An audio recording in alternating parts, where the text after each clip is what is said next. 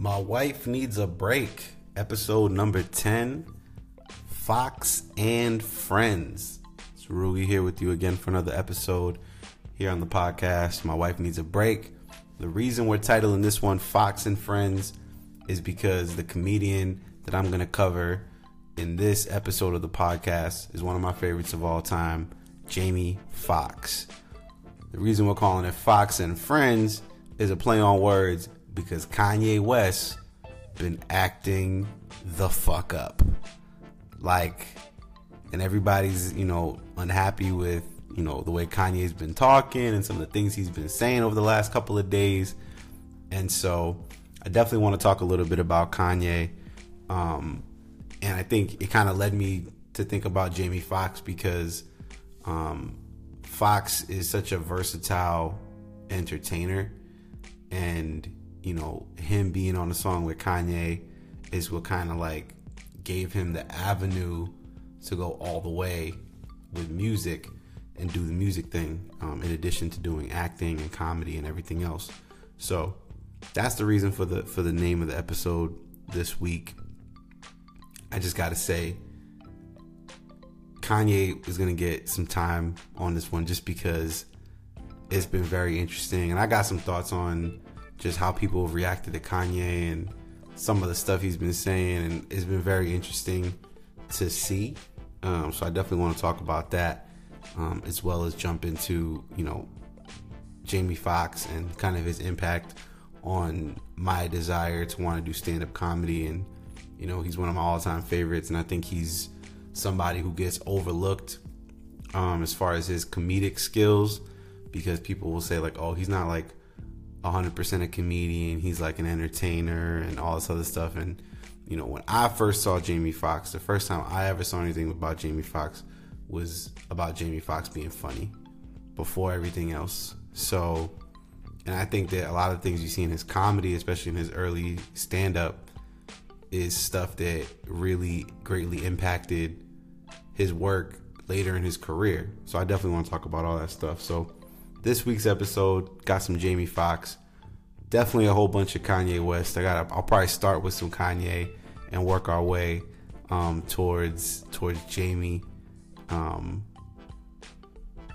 it's gonna be interesting thinking about Kanye and all the madness he's been talking about. So also adding a couple of songs to the playlist this week.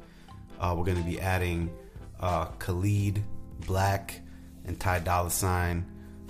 New record called On the Way.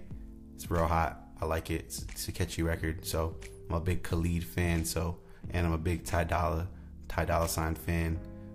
So gotta throw that one on there. The other song we're gonna put on is Rae Sremmurd and Travis Scott. It's called Close.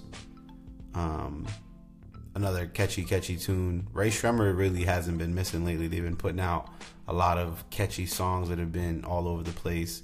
And I feel like a lot of people are excited that Travis Scott is starting to kind of get back in the mix and get back to making music a little bit. Because I know he's kind of been a little bit in hiding. Not completely, off to the side, but I know people are kind of waiting on a new Travis Scott project. So those are some things as well on the podcast that I want to touch on is just, making sure that y'all know about the playlist on Apple Music. All you got to do is search My Wife Needs a Break. And it's a playlist right on Apple Music. So hopefully y'all enjoy it. If you're having a hard time finding the playlist, if you just go to ruicomedy.com, you go right to my homepage. There's a link there to the playlist. You can click on it and go straight to it.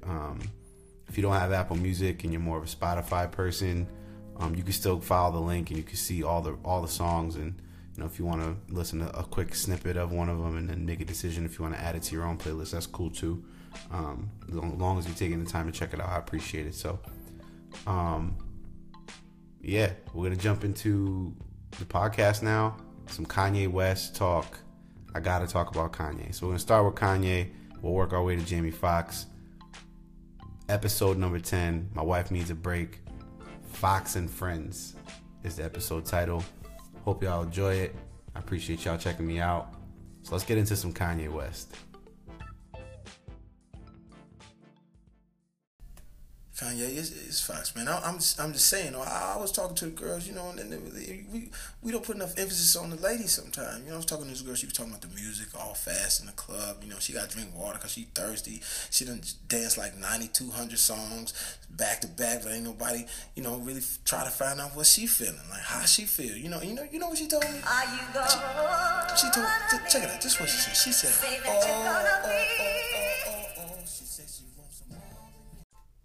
There's a lot of people saying they want that old Kanye back, right? That slow jams, college dropout Kanye, right? So I had to play a little bit of the beginning of Slow Jams with Fox talking to Kanye about, what the ladies want to hear. But that's what people want. People are like kind of disappointed in Kanye, right? They want Kanye to do better, if you will. So if you've been living under a rock, Kanye has resurfaced over the last couple of weeks, particularly on Twitter, and over the last week or so has really shaken up things because he's been all in on his supporting Trump, Make America Great Again, rocking the hats, saying that Trump is his brother, that they're dragon brothers, and all this crazy stuff. And Kanye's drawn a lot of criticism from his peers and his fans and really everybody, especially within the hip hop and within the black community. People are really disappointed in a lot of the stuff that Kanye's been saying. I, for one, feel like we hold these celebrities to too high of a standard. We expect these people to have the common sense to understand that there are people out there who are like sheep and who listen to every word these people say and take it as, as ultimate truth, and there's people who also will manipulate the situation, which I think is the most dangerous thing about what Kanye is doing. And Kanye is really selling it as, he's a free thinker and he can't be tied down to what people are trying to tell him he should think. He's going to think what he wants to think because, his mind is free and what have you. I don't know if Kanye realizes that his voice will become a tool and a means for people who want to hold down and oppress brown people to use, to say, oh, this guy supports us, and to try to make other people who maybe are on the fence or, want to be quote unquote free thinkers to think they're going to get them over to, to that side. And I know Kanye doesn't, he just wants to share his own opinion about what he thinks people should be able to do and everything like that. But I don't think he sees the impact it has on other people and on, really, as crazy as it sounds, on regular people. Because I think he's very selfish and very self-centered. And I think that's the one thing is when people say they want the old Kanye back, that's always been Kanye. Since the day any one of us ever heard of the guy, when it comes to music, when it comes to anything, he's always been that dude that is clearly narcissistic, clearly maybe overcompensating for something that he, perceives to be an area he's lacking. Maybe he overcompensates and acts more confident than he really is. I think he's really super sensitive and everything bothers him. So I think that probably has more to do with the fact that he's not as confident as he wants people to think he is. But that's Kanye. That's been Kanye forever. From every album, from any Kanye you've ever known, that's that guy. And so I think when Ye had the breakdown, or as he's been calling it, if you watch his Charlemagne interview, it's on Kanye's YouTube page. It's an hour and 45 minutes, about almost 2 hours of Kanye talking to Charlemagne. And I'm gonna be honest, I haven't got through the whole 2 hours because it just dropped. I'm recording this podcast on a Tuesday, May 1st. It'll be dropping on the Wednesday, May 2nd. But I haven't had a chance because it just dropped today to watch the whole 2 hours. 2 hours is a long time in my life to give up, especially when the NBA playoffs is still going. Also, we haven't talked too much playoffs. Shout outs to all the LeBron haters. We're still in the playoffs. up 1-0 on Toronto, and Toronto's supposed to win. So, that's for you on that. So yeah, I ain't about to spend 2 hours of my life watching Kanye talk to Charlemagne. And I wasn't about to like watch it while I was at my desk at work because I just didn't want to get like annoyed with Ye, you know, just with some of the crazy stuff he'd be saying. But I want to watch it because I'm sure it's interesting. And then Charlemagne's my guy. I always find Charlemagne very interesting and entertaining. But Ye called his breakdown, he, in a sense, was the parts that I saw so far, called it almost a breakthrough. Now, when Ye had that moment, you know, if you remember, he was with Trump and everything, and everyone was mad because he took a meeting with Trump and everything like that. But it's clear he's sticking to it. He ain't backing off of his whole Trump's his guy thing. So, you know, I think most rappers who had aligned themselves with Trump in the past have backed off that. You know, even guys like 50 Cent, 50 is the ultimate troll. And if you want to see some funny stuff about Kanye or anybody else, just follow 50 Cent on Instagram. 50 and Snoop Dogg, and they've been going back and forth on 50's IG. It's been super entertaining. So I would say check that out. That's interesting. But, and I know Kanye is also the thing I caught, is he doesn't want to be labeled as just a rapper, and he's not just a black person, and he's not just an artist. He's not, he's a human, and he's talking about all this stuff. But the thing Kanye did today, which has been really causing waves, is he went on TMZ and he decided he was gonna make some statements that ultimately got him in some trouble with, especially within the black community, where he talked about slavery and he talked about wanting to, to have people's minds be free. And I think he was trying to say is that that they can, your mind can be enslaved just as much as your physical state can be enslaved, right? And I think that was the point he was trying to get across, but he did a poor job of it because he talked about how, if people were, slavery happened for 400 years, that feels more like a choice because people didn't have the mental fortitude to just break out and and he's since gone on Twitter and he's said obviously he doesn't think that slavery was a choice. No one on their free will signed up to be shackled up and become a slave or whatever. But then he did the typical Kanye thing, which is to go, oh, I know what I'm saying. I'm smart. I'm so smart. And act like he gets that he maybe spoke a little bit too generalized or whatever. Then he goes and he posts a Harriet Tubman quote, which talks about how how Harriet, and I'm paraphrasing, but Harriet Tubman is a quote basically about how many more people could have been freed if they wanted to be free, him comparing himself to if back then he would have been more X people in history. And I just think Kanye is just he's self-centered, man, and he obviously got an album coming out. And for me, I've been saying this nonstop, and I'm gonna keep saying it. This is not gonna stop me from listening to a Kanye West album.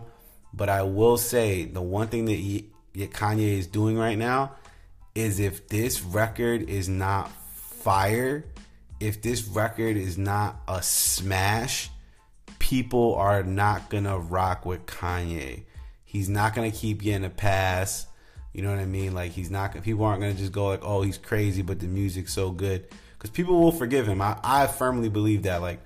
If the music is amazing, I think people will go that's part of this dude's madness, is that he's got to be on the edge to even create this amazing stuff. You know what I mean? And clearly he was affected by the fact that, that Pablo wasn't, Life of Pablo didn't end up, really being the radio type of smash, I guess, or whatever. And he seems to have low key some jealousy towards Khaled and Drake really kind of running the music charts at that point in time when he felt like he had a better body of work or what have you. But if the record's not hot, if his album that comes out, in June is not good, if Kid Cudi's record with Kanye is not good, people are not gonna rock with Kanye. They're gonna second guess him. So I'm gonna listen for the pure fact that I want to see if it's good or not. But people ain't really buying it, if it's not good. If it's good, I think people are gonna give Kanye a pass. A lot of people are saying that he's tripping again and he probably needs to go get help again. I don't know, man. I think he's just legitimately just comfortable and thinks he can say whatever he wants because I think he feels like no matter what he says, it's not going to change anything. And he's clearly got some stuff going on. He went to TMZ and he was talking wild. He was talking about how he got liposuction because what people think of him, and he didn't want to be fat at his wedding and all this other stuff. And I really got to watch the whole TMZ clip. I know Van from TMZ, apparently he gave Kanye some bars, gave him some knowledge real quick of what he thought about him, which, you know, that's floating around the internet. I got to check out that clip. And then I also got to check out that, like I said, that full Charlemagne interview just to see, you know, what Kanye is talking about. But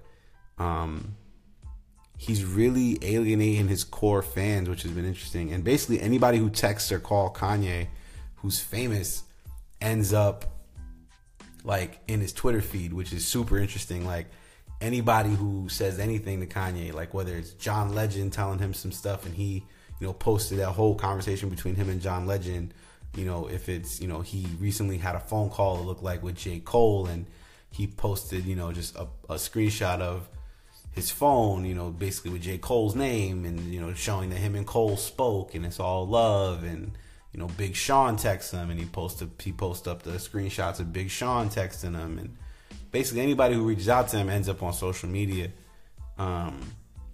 So, you know, I think that the circus that is Kanye right now is going to continue. It makes me wonder how involved Kris Jenner is in Kanye's everyday. Because I can't front. In my opinion, Kris Jenner she's a marketing genius. She's a mastermind. She's turned that Kardashian brand into, you know, being worth billions of dollars, essentially.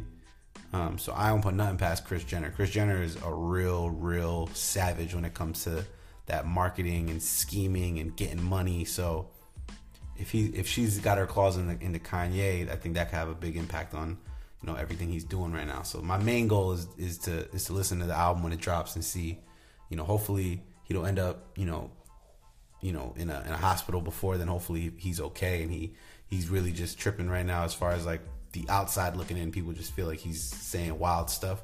Hopefully mentally he's in a good space. You know, I know everyone's been in a rush to call him crazy and all these other things.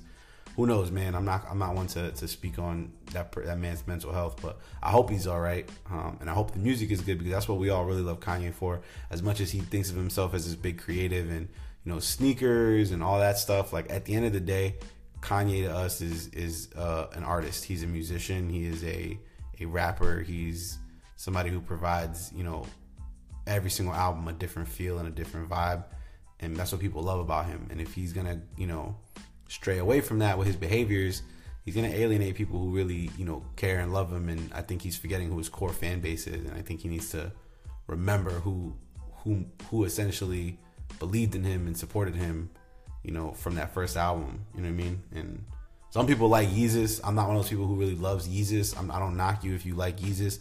If you think Yeezus is like a top 3 Kanye album, I do question if I can be friends with you sometimes, but everyone's entitled to their opinion. You know what I mean? I had somebody try to tell me that Yeezus is Kanye's best album. I slapped that person in the face, for the record, but I didn't slap him in the face. It was a student. I thought about slapping them in the face though. I was like, you must be out your mind. But, you know, some people stuck it out to that Yeezus album and basically like, you were experimenting, you know what I'm saying? And you moved on from that. But, you know, people are going to expect him to do something amazing. So we'll see what happens, you know? The thing about Kanye is I want to segue into talking about Jamie Foxx a little bit and his impact on me in comedy.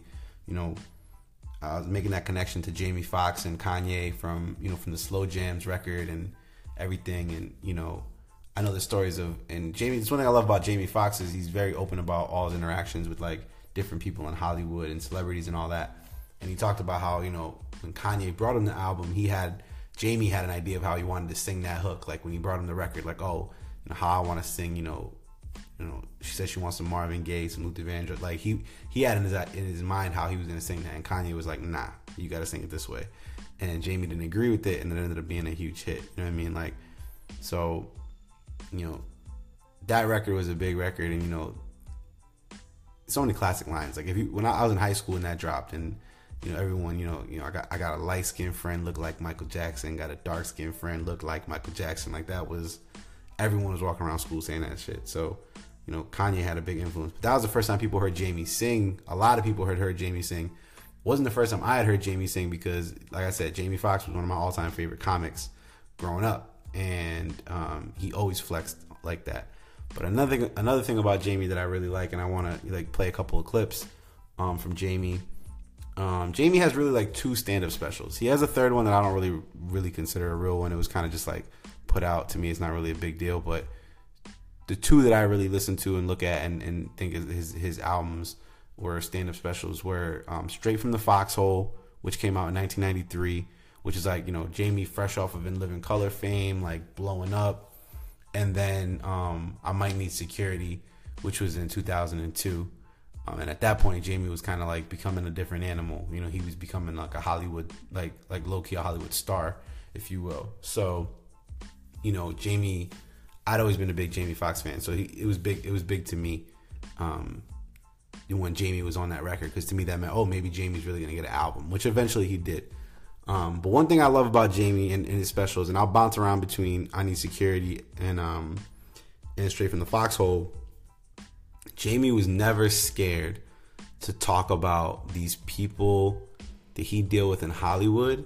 He would talk about them in his stand-up, and it's amazing to me. It was very interesting that as a comic and then ultimately as an actor and being involved in Hollywood, that he would be so brash and so willing to talk about these people, whether it's talk about J-Lo, talk about LL Cool J, talk about Mike Tyson, you know, talking about Prince, like all these different people that he had either interactions with or just funny things to say. Like when you're really that big a celebrity, because some stand-up comics like might be amazing and have a special, but they're not gonna bump into LL Cool J, they're not gonna bump into Mike Tyson, they're not gonna bump into J-Lo.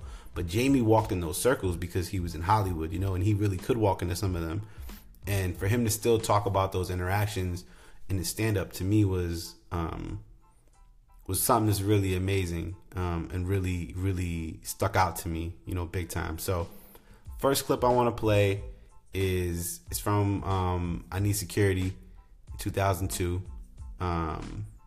Excuse me, I Might Need Security. I keep saying I Need Security. Jamie, I Might Need Security 2002. And this is Jamie Foxx talking about J-Lo and how he had some problems with J-Lo and how Puffy got involved, and basically how Jamie's perspective on how he had known J-Lo since she was a fly girl on In Living Color. So right here, check this out here on My Wife Needs a Break. It's a clip from Jamie Foxx. We'll come back, talk a little bit more about Jamie, and play some more clips here on episode 10 of My Wife Needs a Break, the podcast. Appreciate you listening. Yeah, let's get into this clip.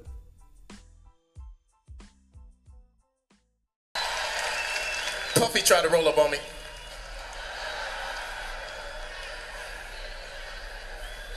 It really wasn't him. I can't blame him. It was actually Jennifer that was mad at me. But he was just trying to come to her, you know, honor or whatever. But, you know, I do jokes. This is my job. And I was doing some jokes on Saturday Night Live about, you know, Puffy and Jennifer. And she got mad. I saw her at the Grammys. And she was upset with me. Now, you know, I know Jennifer from In Living Color. You know, she was the fly girl and everything like that. You know what I'm saying? We go back. You know what I'm saying? I remember before the J-Lo, you know. I remember when it was just, hey ho. I'm serious. Don't try to front on me. I'm like, hey ho. I remember before the J-Lo, it was hey ho. And she just was real upset with me. But I walked up to her behind the stage at the Grammys. I'm saying, hey, Jennifer, you know, what's up? Psst, psst, psst. She hit me with the beatbox. Fellas know what I'm talking about when I say the beatbox, don't you? You ever ask a girl at the club to dance, hey, can I have a dance? Psst, psst, psst.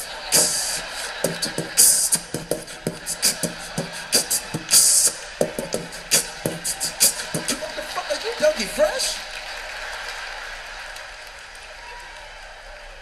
So she hit me with the beatbox. I'm like, yo, Jennifer, J-Lo. You know, hey ho, you know, what's wrong? I'm mad at you. I'm mad. I am so steamed at you. Because you did jokes about me. You said I couldn't sing.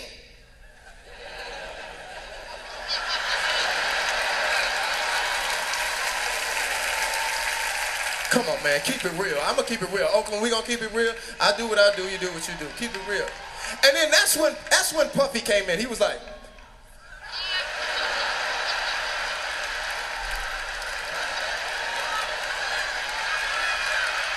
take that, take that, take that, take that, take that, take that, take that, take that, take that.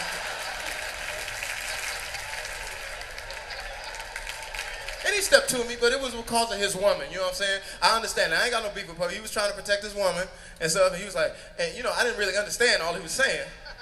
You know, Puffy's, you know, his mouth is a little afflicted. Cause it didn't, you can't understand what, huh? First of all, I really appreciate all that. Huh? What? Wait, what you say? Huh? I really appreciate it. Take that, take that, take that. That's right. Puffy, over here. Oh, my bad. He just has too much juice in his throat, I think. You ever meet those people that's got a lot of juice in their throat? They just juicy mouthed it. Because there you got a juicy mouth. Your mouth is juicy. Juicy mouthed it. And you try to swallow for him like.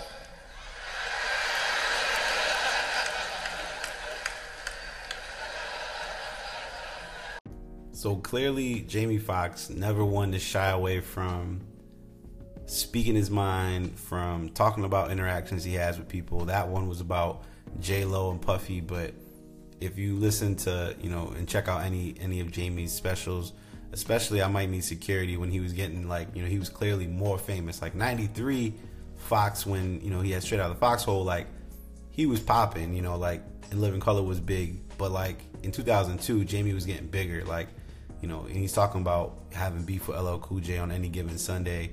He's talking about Mike Tyson looking for him because he'd be talking about him, and, you know, all that kind of stuff. So Jamie, he was never one to be scared. It was one thing I always liked about Jamie Foxx, that Jamie was going to say whatever he thought, you know, and I always found that really cool and really commendable and really, like, real about his stand-up, which is why I loved his stand-up, was because Fox was going to say what he thought, you know.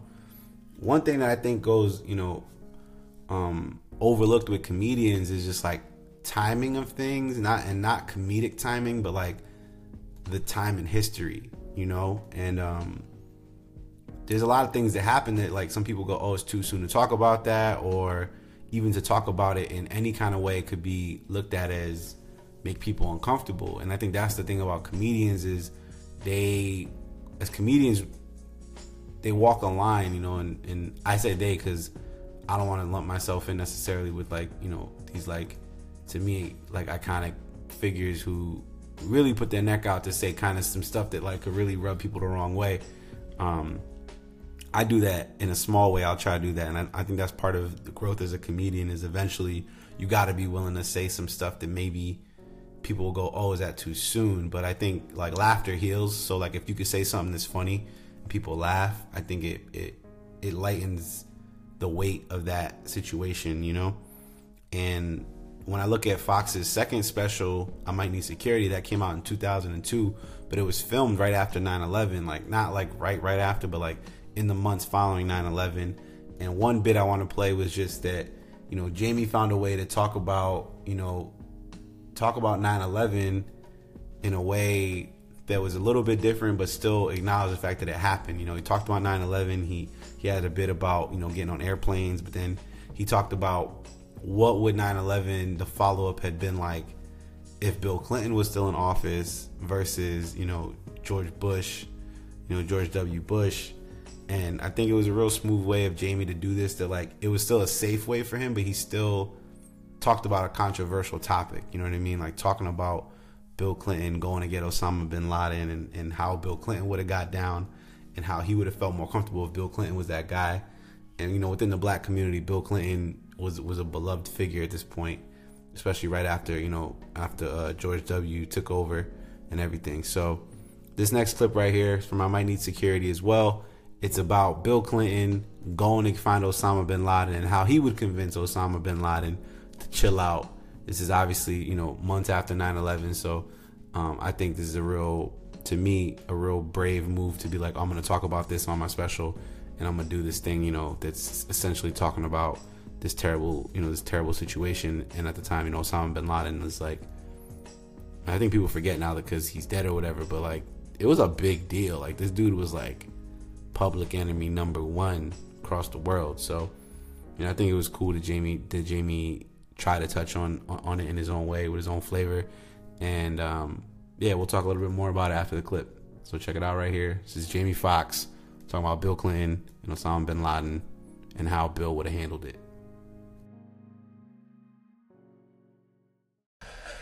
Bill Clinton, would he have handled it? I think I would have felt just a little bit better if Bill would have. Because I think Bill would have handled it smooth. He'd have just went over there and talked to Osama bin Laden. He'd just went over there. Hey, anybody seen Hey, bin Laden, Osama, man, what in the fuck is your fucking problem? Hey, man, you gotta chill out, man. What the fuck is wrong with you? Trying to blow up everything, motherfucker, shit. Hey, man, let's chase these bitches, man. Come on. Chase these motherfucking bitches, Yeah, you wanna hit this? Chill out, motherfucker. You know what it is, man. You need some pussy, man. You got bitches all around you, but you don't know what they look like. You got them covered up. Unveil some of these motherfuckers, man. It might be some ass under there, motherfucker. Come on, Osama. That bitch, look at that bitch got ass right there. Son of a bitch. Mwah. Put down the bombs and pick up a bomb. You know what I'm saying?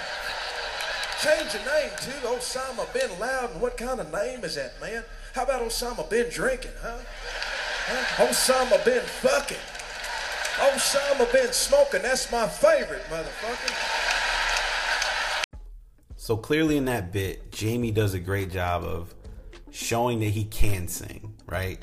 It's a part of his bit. He's trying to be funny, but he's still making it clear, and he does it throughout his special, that he can sing.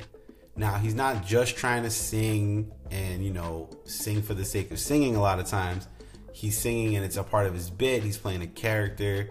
There's another bit that I didn't choose to put on here, but it's one of my favorite bits on it is him talking about the idea of basically after you have a one night stand, wanting that person to basically just get the fuck out. And he talks about how numerous people would have said to get the fuck out, and it was a bit that I almost decided to put on here. I went with the wedding skit because I thought it was a little bit more of a bit versus just Jamie singing. But Jamie had a whole bit where he sings like as if he's Johnny Gill kicking somebody out, what it would be like if Prince kicked somebody out, if Michael Jackson kicked somebody out, you know, if James Brown kicked somebody out. And he was showing his ability again to mimic, like I talked about before, and to really like show that he could sing similar to these other people because he had studied them, right? But that was one of the things that was most inspiring to me about Jamie when I was watching Jamie as I was growing up, and it really inspired me to want to do stand-up too, was that when you're a stand-up, you can be so many things because you are allowed to try to evoke emotion. Like, it doesn't always have to be laughter. Like, laughter isn't the only thing that you have to make people feel when you do stand-up. And I think watching Jamie, it really showed me that when I was young, especially watching his specials, was he made people laugh, but he also would make people uncomfortable and squeamish with some of the stuff he'd do and say. He'd also make people scream. He'd make people clap. He'd make people, you know, feel like they were at a concert. And that was because he wasn't scared to tap into every ability and skill that he had. He didn't shortchange himself because, oh, if I make all these funny faces and I do, you know, and I do Wanda, like that's going to be funny because people know me from In Living Color and that's going to make people laugh. He didn't stick to that. He wanted to do as much as he possibly could to showcase the total package he was. And I think for me, that's something that I admire about Jamie and his stand-up time, because he really could act and he really could sing and he really could, you know, be physical and dance and all of that stuff. And it was amazing to me. And the one bit that always stuck out to me isn't even about being funny. It's just about Jamie showing that he could. And that bit is his closing. It's not really a bit. It's the closing portion of his special where he made a decision to say, I'm gonna sing at a piano to finish my comedy special. And it's almost a way of him saying like, oh, like y'all thought I was just messing around on these like moments on stage when I was doing these bits. Y'all thought I was playing. Like, I'm gonna get behind these keys. I'm gonna show you not only can I sing, I could play, right? And even when he's doing that in this last portion of his special, he's still making people laugh. And I think it's a way for me to really respect that Jamie wanted to be Jamie and he wanted to do his own thing. And it's something I admire, and I don't have a bunch of other skills that I want to bring to the stage necessarily with me. But the one thing is I do want to eventually explore what are all my talents. Like, can I be really serious on stage and evoke a certain kind of emotion in people? You know, like, do I have it in me to do a little bit like some different things and to try some stuff out? And I think that inspiration comes from me watching Jamie, you know, as I was coming up. And the way he ended this special to me was impressive because it stuck to who he was and it made it clear what he wanted, and that ultimately stand-up wasn't the only thing he wanted to do. I also feel like for some people, because Jamie could sing and Jamie ended up acting and doing all these movies, people don't respect the fact that, in my opinion, he was a great stand-up comedian. He was very funny, and he had a lot of interesting things to say, and his style was really fun. And I think he gets overlooked as a comedian. But for me, this was his way of saying, like, look at all this stuff I can do, and look at all this stuff I'm not afraid to do. So I want to play this last clip from straight out the Foxhole, straight from the Foxhole, 1993. Jamie Foxx. It's really just Jamie singing and just showing he could do it. And to me, it was really powerful to watch. So hopefully y'all enjoy listening to it, and then we'll come back and we'll wrap up episode 10 here on My Wife Needs a Break.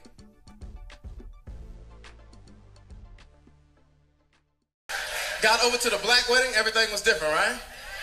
Look at her, hell yeah, yes it was, Lord G, Had a big black lady at the front named Tessie telling everybody where to go, right? She was like, look. If you at the bride side, then you go over here.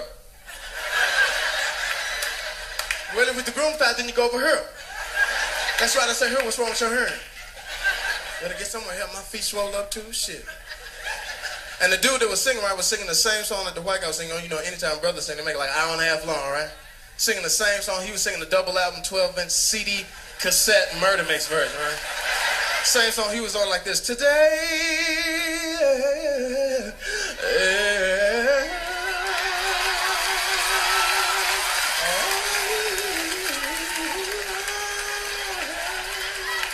shit. It's a wedding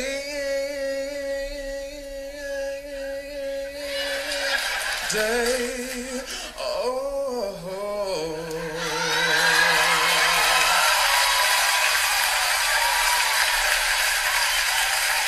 Sound like Luther, baby. Forever you will be mine. Oh, no.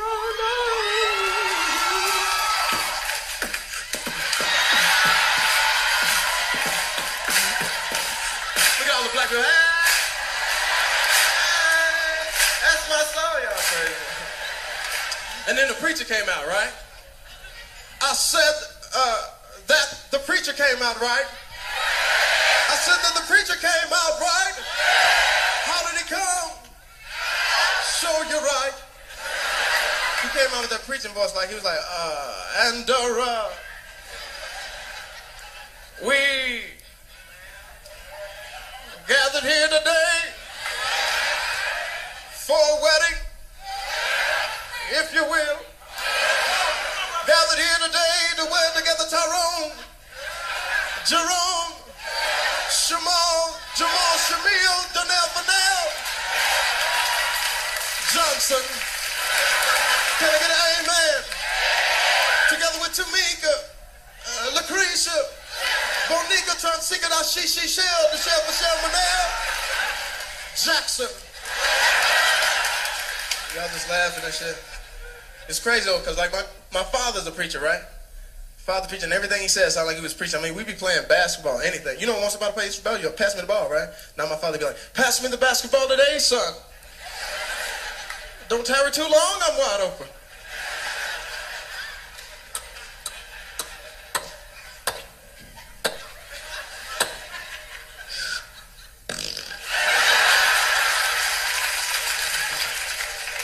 Fucking chicken be kicking, though. My Wife Needs a Break, episode number 10, looking at Jamie Foxx and the impact he's had on my comedic aspirations and how he's been an inspiration to me. As I've talked about on previous episodes, there's a lot of comics that I look up to and that I consider to be my biggest influences, but I don't necessarily on stage feel like I sound like them or that I mimic them, if you will. And Jamie is one of those comics. The thing I love about Jamie as a stand-up, which ultimately I feel like played into his ability to become an actor and to be, you know, such a beloved person as far as like an entertainer goes, like music and everything, is that Jamie believed in his characters. You know, he really had all these characters and he did all these impressions. And you know, when I saw that, you know, he was going to be Ray Charles in Ray, I was like, that makes 100% sense to me, because I had been watching Jamie do stand up, and I had been watching Jamie, you know, mimic people and do, you know, and sing and everything, and I'm like, this dude can do this 100%. You know what I'm saying? And whether it's him, you know, mimicking Bill Clinton in the last bit, and it's not the best Bill Clinton impression you've ever heard, but it's good enough that it makes the joke more funny. You know, and I don't really do impressions much. I think I've tried over the course of my couple of years doing stand-up, I've tried to like mess around with some impressions, but you know, I'm very rarely confident enough to like really try to pull it off. So, you know, and I think that's probably some of the influence from Jamie and me finding that just to be really funny and to add to the humor of it. And I think the thing I liked about Jamie was he wasn't always just doing impressions. You know, he had a little bit of everything. And when he became a huge movie star, you know, especially with his roles where it involved him having to sing, if you'd watch Jamie stand up, you knew he had it, man. Because Jamie, the one thing he had that I respected, and the one thing that even now looking back at Jamie that I think is amazing as a comic, is that Jamie Foxx had a crazy ability to control a crowd. And it was the way he did it and the confidence that he had is not a confidence that, in my opinion, I see comics have. It was more of an entertainer, singer type of confidence, because he believed he could win people over because he was so talented, like, and he believed in his abilities. You know what I mean? There's a lot of great comics that, in my opinion, have like an amazing ability to control an audience, you know.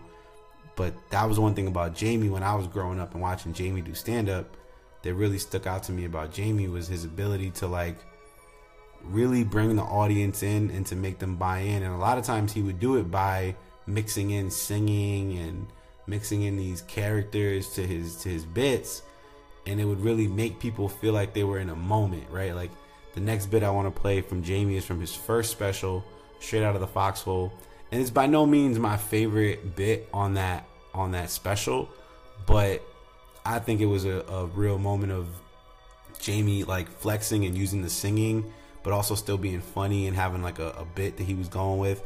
This one's about weddings, and it's about just like he before this bit he talks about going to a white wedding and what the white wedding singer is like, and then in the bit that I'm gonna play, the ending of it talks about being at a black wedding and what a black wedding singer is like. And it lets Jamie kind of flex with his singing, but also still talk about something that's hilarious to people who are there and what his audience is, right? And you can hear it in this bit, just him. He's got the audience. He's got them on a string. Like, he's got them feeling like they're in church, like at a black wedding, because he's into the characters and he's really selling it. And it makes them feel like, it gives them that feeling like, I'm really there, and they can relate because they've really been in those churches, they've really been to those weddings, and they've really met these preachers, they've really met these wedding singers, they've really seen these brides and these grooms and these family members.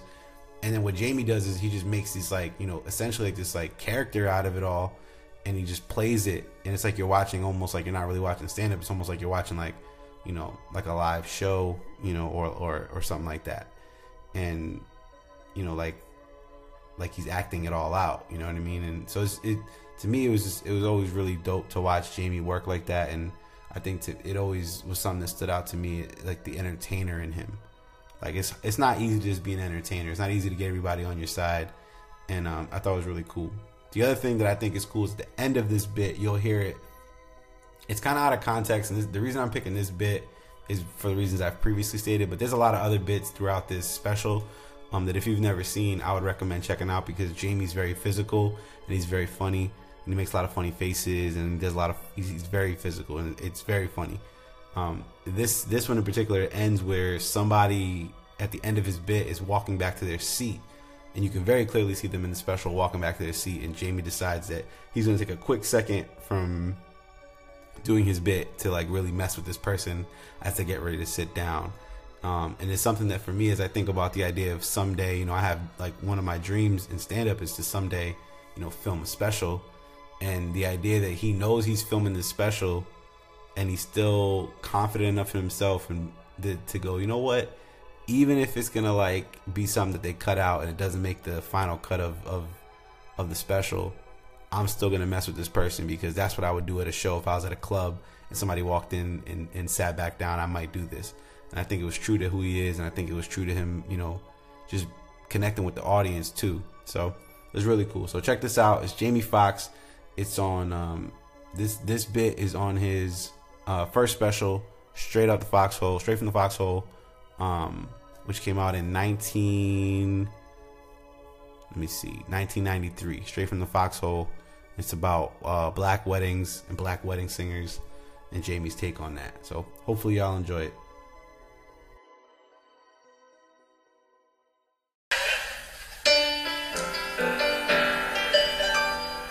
Bitch, I think I played it, motherfucker. Tell you what I need to be like. I need to have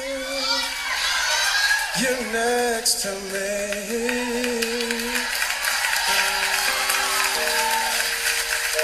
In more ways than one, I refuse to leave till I see the morning sun.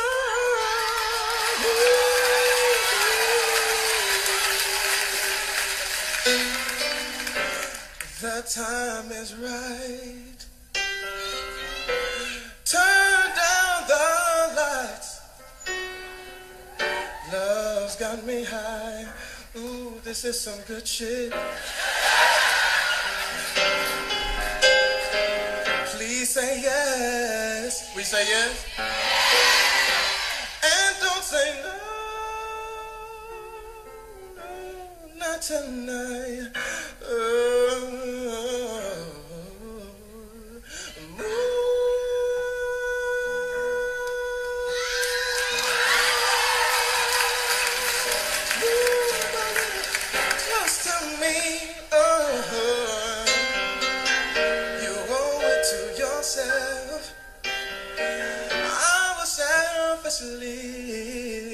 Take a little for myself, Lord have mercy, Jesus. It's because of you that love won't let me say hey. Word up.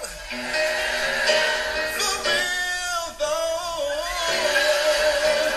I'm not ready to go.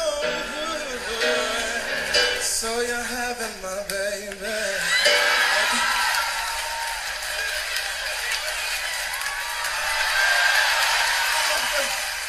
I always think like concert and shit. I'm gonna get some pussy tonight.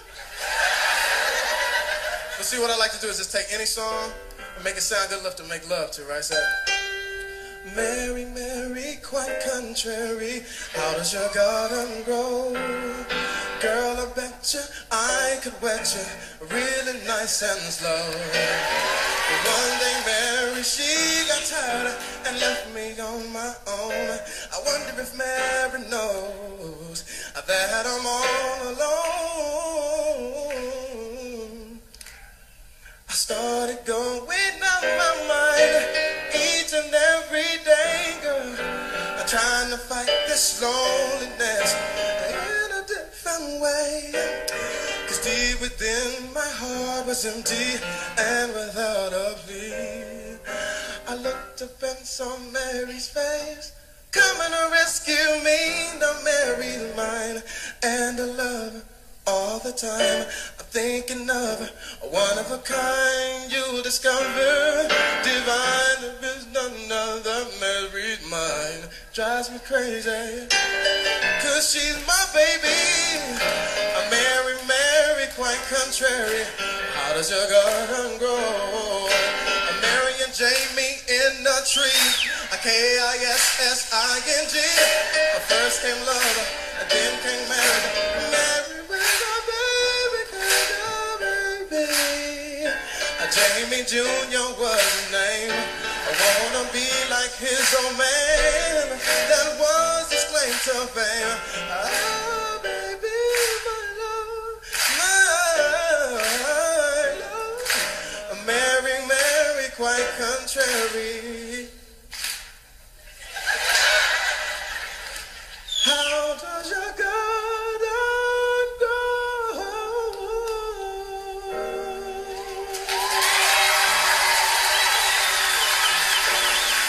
Thank you, San Diego, for being my favorite to myself, baby.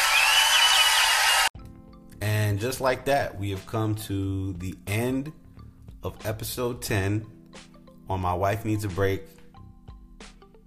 I'm very excited to be at episode 10, and I'm happy that I'm continuing to try to figure out how to do this whole podcasting thing, and that I'm sticking to it.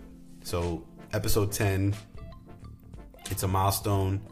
You know, that means that I've given, some time to this endeavor of trying to do a podcast, and that I've grown to be more consistent with it. And I just want to say again, like I always say, man, I really appreciate anybody who takes the time to listen.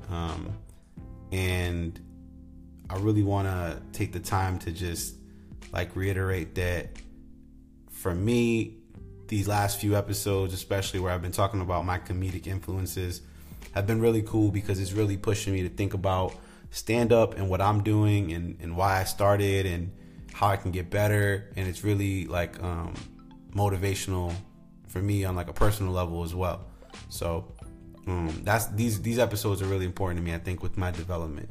So for me, stand-up wise, I had a really busy couple of weeks of work where I was working a lot of nights and stuff, so I really wasn't available to go to open mics like I would have liked to. So hopefully in the next couple of weeks, when I have a little more free time, I'll be able to step out and get to some more open mics and hopefully, get booked on some more shows. Working on getting booked on some shows. I've been learning a lot about just myself and just being able to be more versatile myself when it comes to my material. I'm learning that I gotta clean up some things as far as not just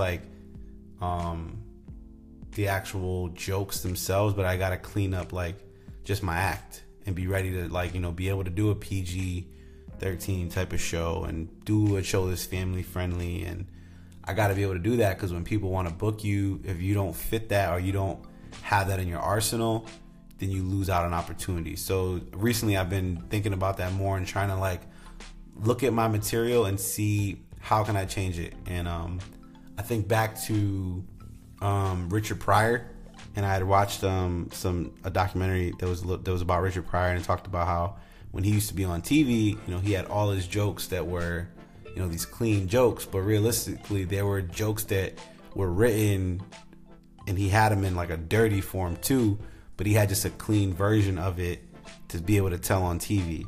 And I think that's where I got to get with some of my material. So I'm starting to look at a lot of my material that I'm very confident in and that I like and that I think is funny, and figuring out how can I tweak those so that those can be jokes I can tell when I need to be clean as well, and still have them be funny and stand on their own, versus just sounding like I'm trying to make something that's not clean. So I'm working on that.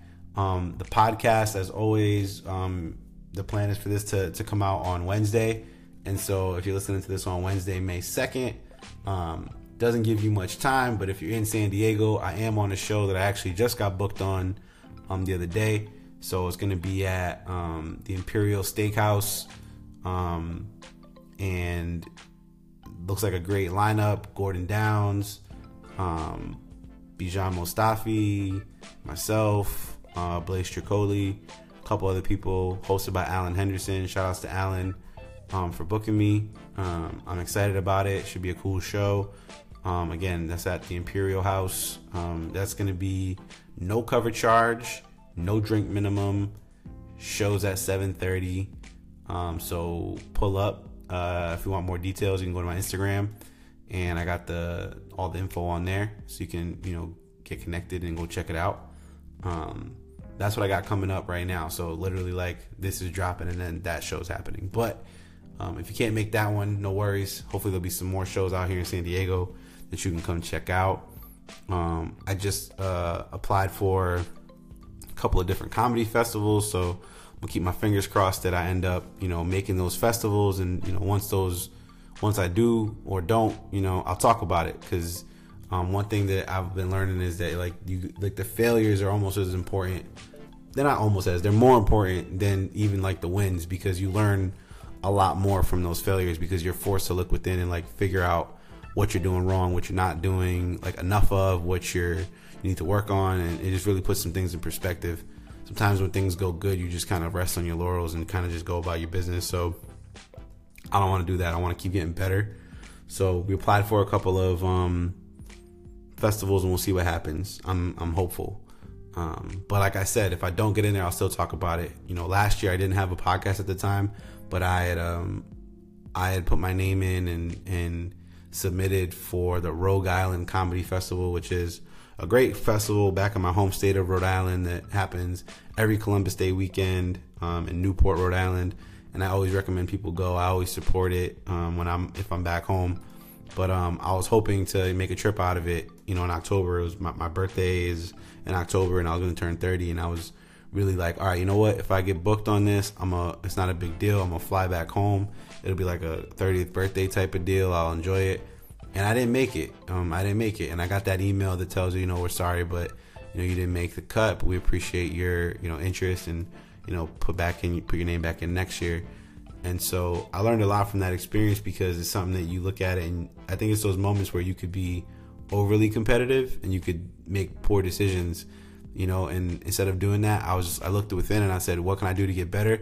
And I looked at the names of the guys and girls, men and women that were on it. And rather than being bitter or being a hater, I was happy for them, because that shows that, they're making progress, and they're people that I support and people I care about. And so I'm kind of doing the same thing here, where I'm getting to a point where I don't have time to hate on other people for getting booked on gigs. I don't have time to be mad about how did you get this gig and I didn't get this gig. All I'm focused on is what do I got to do to get better, so that I can get booked on stuff, so that I can be consistent, so that I can get better. And I think I'm learning how to be patient while still being hungry. And so, this comedy thing is something I'm real passionate about and I want to do well at. So I'm going to keep working at it. You know what I'm saying? I recently listened to an I Am Rappaport podcast. It's a sports podcast. If anybody knows it, I'm sure you do. It's very popular. And there was a basketball trainer who was on there who talked about how he runs all these open gyms in the summer, and all these NBA players go play there. And he was talking about how the open run starts at 11 a.m. and most players show up around 10:45, 10:40. Get a little work in, and then they play the games at 11. Sometimes when a guy's real motivated, he might show up at 9:30. 10 o'clock, and get some work in. But LeBron James was there to work out, and this guy is, multiple time MVP, multiple NBA championships, and this dude showed up at 7:30 in the morning and lifted for an hour and worked out. That guy don't have to do that no more. He's doing that because he's driven intrinsically. He's motivated by himself, and that's something I'm trying to learn from. Is when people are really talented at something and they keep working at it, that's how they become great. And that's what I'm trying to learn, is I got to do more of that. And I'm not doing enough of it. And I'm willing to be honest. I I don't write enough. I need to write more, and I need to get better at that. And that's something I want to work on. And I think things I do in this podcast keep me honest, which is good. So that's kind of what's happening with the comedy journey right now. We'll be back with another episode in a week.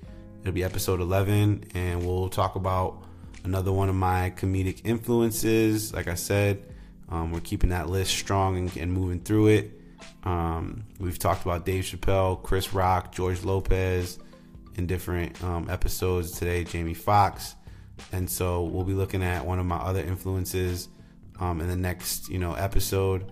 And it'll either be George Carlin, Eddie Murphy, Kevin Hart, John Leguizamo, Martin Lawrence, or Dane Cook. So then once we get through those comics that really inspired me, we'll bounce around to some new comics that not new comics, but comics that now, after I started doing stand-up, I really look up to and really respect and really enjoy. So that's what we're doing, man. My Wife Needs a Break, episode number 10. It's called Fox and Friends. I hope you listen. I hope you subscribe. I hope you share. And again, if you listen, I really would appreciate it if you're one of the people who listens every week. Go on my Facebook page, share it on Twitter, share it on Instagram. Just kind of get the word out so hopefully other people can listen. So I definitely see the numbers. Most episodes have been consistent, but I definitely see that the early episodes are starting to get more plays, which means people are hearing and they're going back and checking out the earlier eps. So I really appreciate that. And yeah, that's about it for me. I hope y'all have a great day, night, whenever you're listening to this, and you take great care of yourself and keep striving to be great. That's what I'm gonna do. And I appreciate you listening to me so my wife can get a break, because at the end of the day, that's what it's all about. My wife needs a break.